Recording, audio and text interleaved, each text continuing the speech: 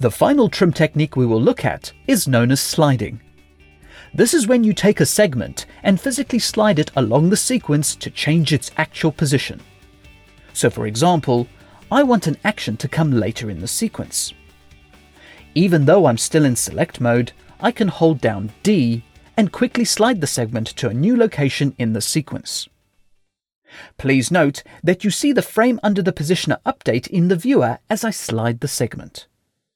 This is not the same as regular select and drag. If I did the same without slide, the segment will be picked up, but you'll have no visual feedback in the viewer. So this is why sliding is great when adjusting the edit, and for quick adjustments, this is fine.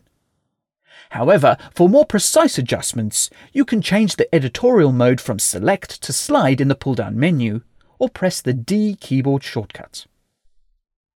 Change the player mode to trim view by using the pull-down menu or press Option 4. Alternatively, just double-click on a segment and the trim view will appear. In the center two viewers, you have the first and last frame of the currently selected segment. The viewer on the left is the outgoing frame of the previous segment, and the viewer on the right is the incoming frame of the next segment. This allows you to see the incoming and outgoing frames adjust around the current segment. You can slide the segment by clicking and dragging on it in the sequence. You will notice when sliding, the first and last frames of the sliding segment do not change in the trim view. I am just changing the segment's start and end point in the sequence. If you're more visually inclined, you can also click and drag in the viewers to drag the segment.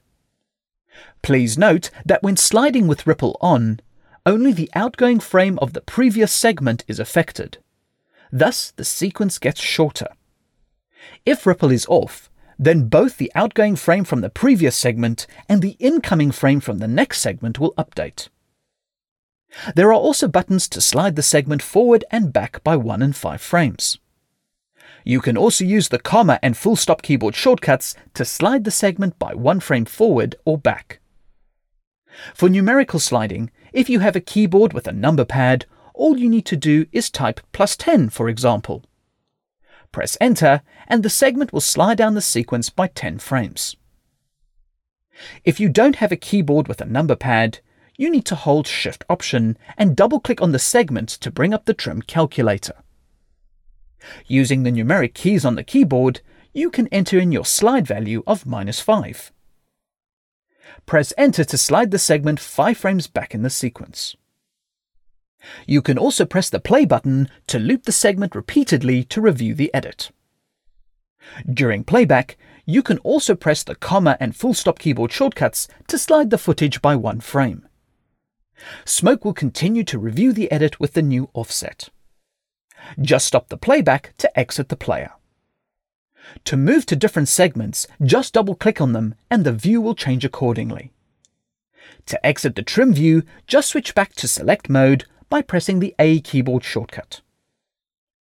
Finally, there are 2 other slide modes that you should be aware of. Looking at the editorial modes, you have slide cuts. This is not used very often, but this slide mode is the inverse of slip. Your source footage gets locked to the sequence, and you slide the cuts. So by starting the segment earlier in the sequence, also starts the source media earlier in the sequence. The last slide mode is slide keyframes. This mode works with all the timeline effects, with the exception of connect effects. For example, you have created an effect with the 2D transform timeline effects. You can slide the keyframes to start the effect sooner or later without having to go into the animation editor to make any changes. These are small but useful sliding tools. So that wraps up the trimming tools available in Autodesk Smoke.